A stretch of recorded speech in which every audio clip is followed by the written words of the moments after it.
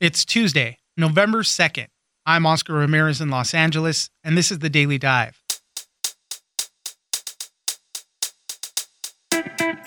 Instagram has changed itself to become a shopping destination for many.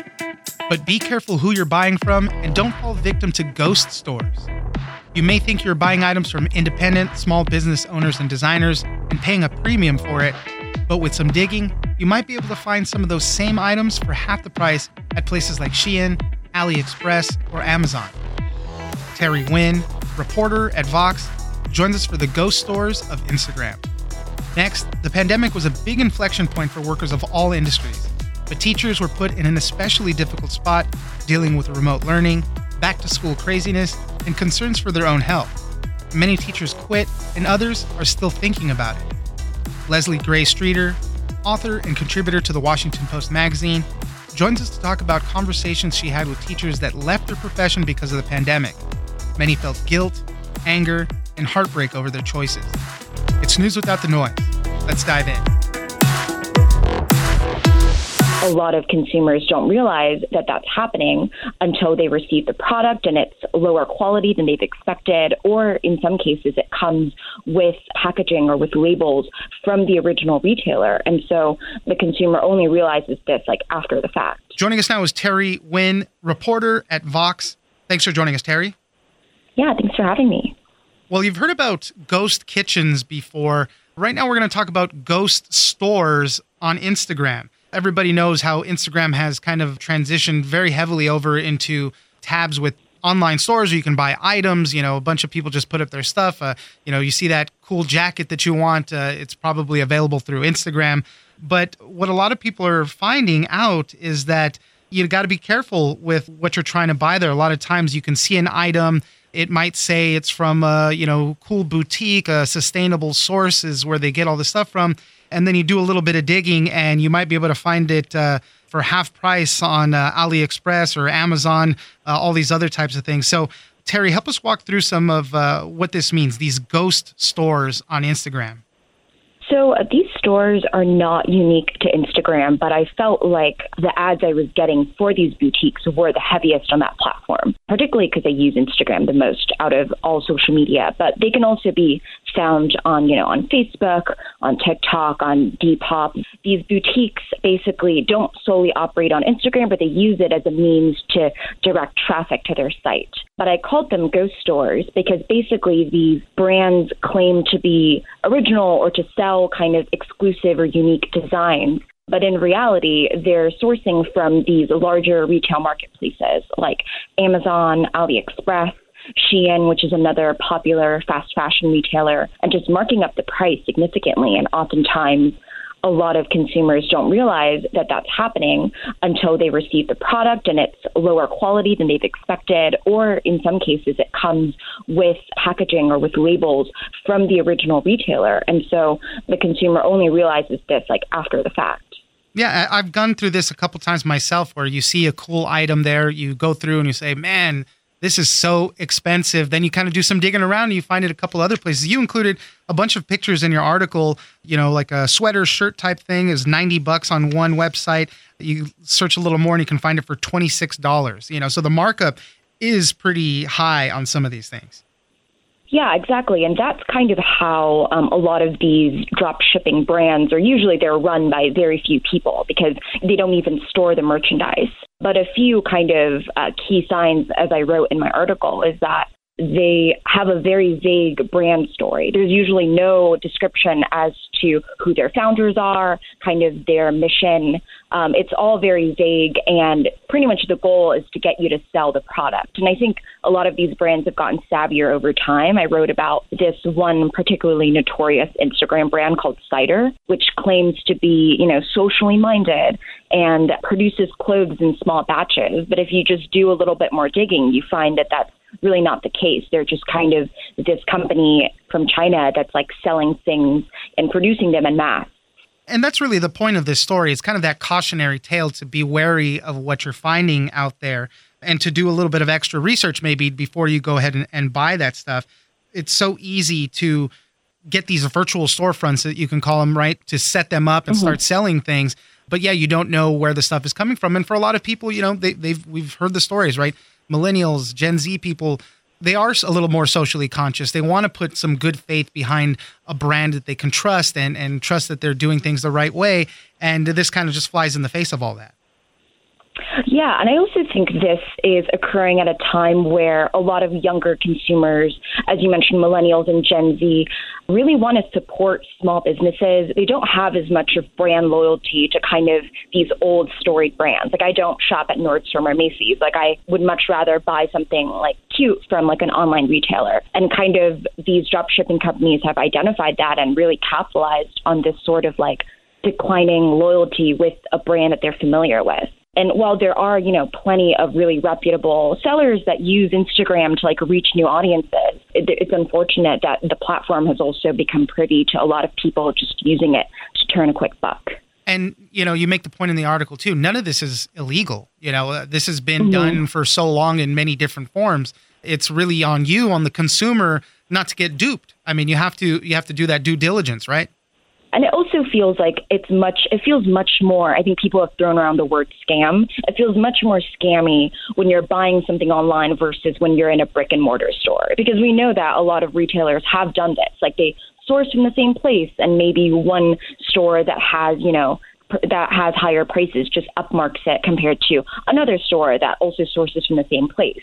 But it feels much more blatant when you can just, reverse image search and find the exact same product on AliExpress. Like, I feel that's much more damning for the consumer. But unfortunately, yeah, and it's unfortunate as well that I mentioned that, these brands have gotten so good at Instagram marketing that they're sending stuff to celebrities or like really popular influencers who are kind of like, adding to their clout. Right.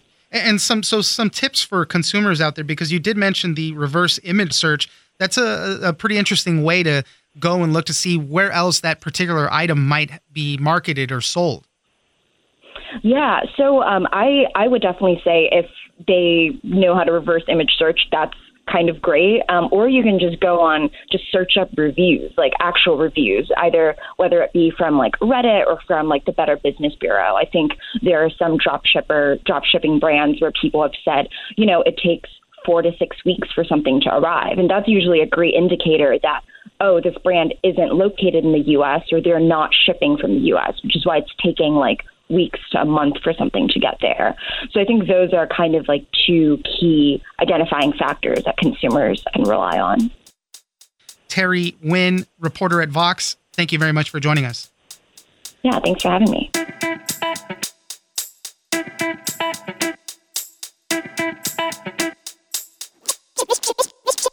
Stress is trying to figure out how to meet the emotional needs of these kids beforehand. And she said she didn't return in part because she knew that she would be so distracted by trying to then address the trauma that was piled on from COVID. Joining us now is Leslie Gray Streeter, journalist, author, and contributor to the Washington Post magazine. Thanks for joining us, Leslie. Thank you for having me.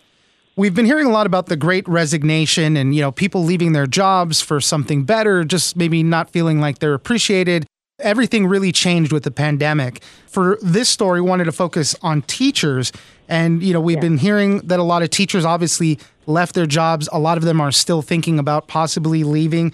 I guess we saw 1 in 4 American teachers reported considering leaving their jobs by the end of the last academic year. And replacing teachers is not so easily done. So for your latest story, you spoke to 7 former teachers, kind of explaining why they left, what drove them to do it, and kind of what they're doing after that as well. So, Leslie, help us walk through some of this. What were teachers saying about the conditions of the classroom last year?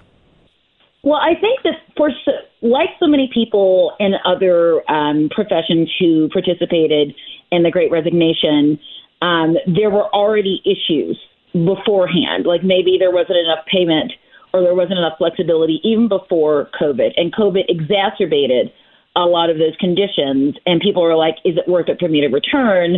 Even if it, when it made things were made even worse. And I think that for so many of the teachers that I spoke to, that was the case, whether it was feeling like, we've always talked about teachers being underpaid or being expected to spend their own money on supplies or to act as, combination social workers and parents and suppliers of decor, all of it, and I think that so much of that was made worse when there's no separation for so many teachers who were teaching remotely because they might have their own kids and their own families and their own things to do. And there was no separation. The woman I spoke to at the beginning of the story, Lene Higgins, spoke about that, about she's trying to parent her toddler, literally find time to go to the bathroom, and she's monitoring a bunch of middle schoolers. Right. And added to everything else she's trying to do, it just was not. She was suicidal. She said she was absolutely depressed. And for other teachers, for instance, a teacher named Peggy who talked about how she already had stresses trying to figure out how to meet the emotional needs of these kids beforehand. And she said she didn't return in part because she knew that she would be so distracted by trying to then address the trauma that was piled on from COVID, which was tacked on to the previous trauma they already had. And she goes, I wouldn't be able to concentrate on academics because I'd be trying to figure out how could I help this kid who's spiraling like the rest of us were. So it just was things that piled on.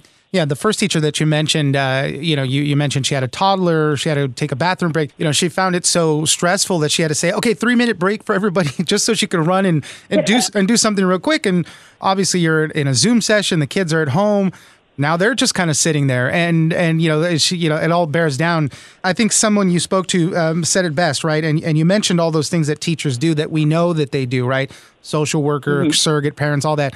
Teachers were already wearing so many hats. The pandemic just added more hats to that equation, and it became really, really tough.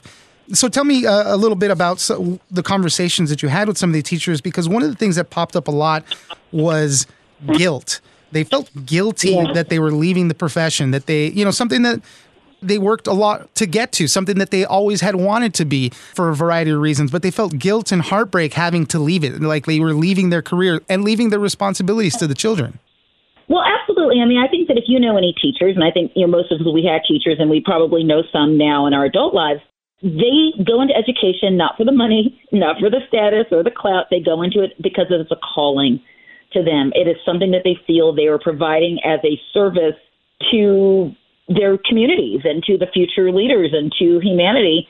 And they go into this, and some of it, starts when they're young and they might not know as much, but the ones, particularly the career teachers who've stuck around for a while, they did this because they love it. And there is a real feeling of guilt. It's not like leaving other jobs where you go, this was just a job to me.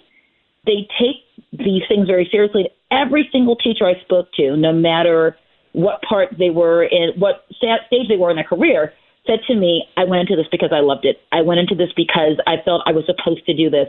And so thinking of yourself as a teacher, like, myself as a journalist, I've always thought of myself as a journalist, capital J, like it was my calling, like I had to do this. And then you learn maybe that's not it, or maybe you don't have to stick with that enough to where you are stressed or suicidal or just not thinking that you can get the job done.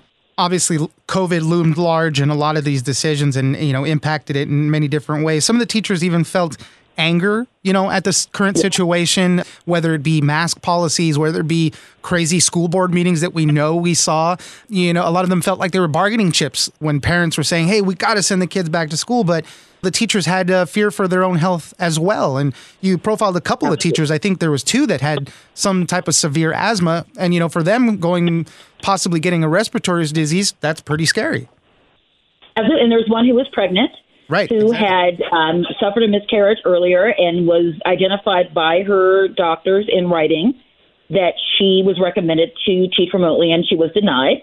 Most of us, I know I did, felt some trepidation about how do I do my job in a way that protects me and my family and that kind of thing. And when that one teacher who had already felt that she was not protected as a Floridian teacher after what happened at Marjory Stoneman Douglas, even though she was like hours away from there, she felt that vulnerability and it sent her into PTSD. So then she's like, are you going to take care of us with gun laws, with mask laws, with being able to stay remote? What are you going to do? And she didn't feel they were doing enough. So she left. And once again, she felt angry. The other teacher I interviewed in Florida, which is where I lived at the beginning of the pandemic, and had a child in Palm Beach County schools, which we left and still, has grappled with mask mandates and that kind of thing. The teacher said, that she was watching these parents on these Facebook pages. She was lurking and going, I'm going to send my kid to school anyway, even if they get COVID. I mean, how could you feel, about that? Yeah, and particularly in Florida, the Florida Education Association said that there was a 9,000 shortage of classroom and staff shortages there. So I guess that was from the month of August, but there was 9,000 people more that they could have needed to help with all of that stuff. So definitely a tough situation there. And then one of the other things that came up too with the teachers that you spoke to, personal life outside of the classroom, which is so important. And when you're working so many hours throughout the Zoom, can't even take a break for the restroom, then you have to grade, then you have to work on all this stuff, even that personal life aspect of it, when you're living and working all from home, for a lot of people, that was a big shift. And that was also hard to adjust to. Absolutely. There was the young man that I spoke to. He was the only male teacher that I spoke to. And I got to tell you, a lot of people probably wanted to contribute to the story, but, you don't necessarily, if you're still working there, or if you want to maybe go back, you're not necessarily going to want to go on record. So I understood that this was a brave thing a lot of these teachers did. But right. Stephen Lane said, these are all teachers that have left the profession since, yeah. Have left, exactly. Although he said maybe I'll go back one day, but, he was a young man. He is a young man who's in his 30s who said he didn't realize how much he wasn't home until he was home teaching and went, wait a minute, I'm never here. It's because he built his life around teaching. It's like the line from Landslide. Change engine because I built my life around you, and it was like I built my life around teaching, and now I have to teach that. What are these teachers doing now after they've left the profession? I know some feel they're in a better place in a new job. Some others have said they haven't necessarily settled yet. They don't know what they're doing. But most of them, I think all of them, feel happier with the situation at least. They feel happier. If not, a couple, like the woman from Palm Beach County who said, listen, I wasn't going to retire for another couple of years, and I'm kind of angry. I felt like I was forced to do this. But there is a sense of relief, certainly, with a lot of them. Lene Higgins, the first teacher I spoke to in the beginning of the story, is writing a lot, and she's running a business. She has a game that she started, a board game with her husband. So she's doing that. A couple people like Stephen Lane that I mentioned is now writing curriculum for a private company.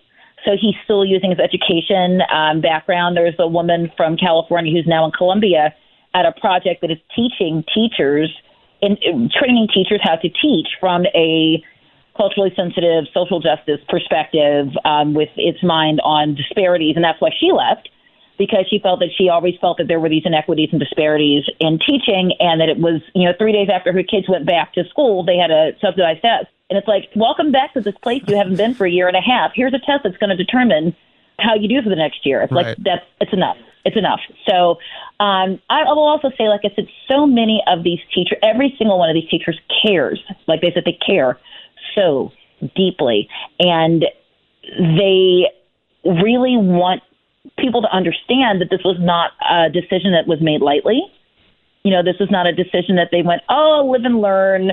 What's the next big adventure? It was something that some of them held on to the last week before, the school district started, until they would have until a certain time to make a decision. They waited till the very last day because they just wanted to make sure that they were making the right decision. And they ultimately all said they knew they made the right decision. And to your point, for the majority of teachers, right, you get into it because you do deeply care. We, as you mentioned, we all know a teacher or have had a teacher that made an impact on us.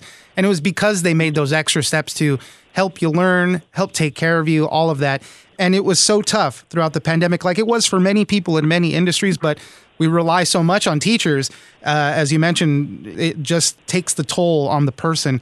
And, it's pretty unfortunate. So obviously we hope there's a lot of discussions on improving things in the classroom. Hopefully we get there. But for now, it seems very emblematic of what a lot of teachers were going throughout that whole thing. Leslie Gray Streeter, journalist, author, and contributor to the Washington Post magazine. Thank you very much for joining us. Thank you so much. Bye-bye.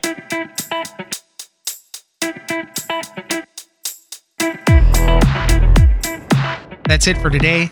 Join us on social media at Daily Dive Pod on both Twitter and Instagram. Leave us a comment, give us a rating, and tell us the stories that you're interested in. Follow us on iHeartRadio or subscribe wherever you get your podcast. This episode of The Daily Dive was produced by Victor Wright and engineered by Tony Sorrentino. I'm Oscar Ramirez, and this was your Daily Dive.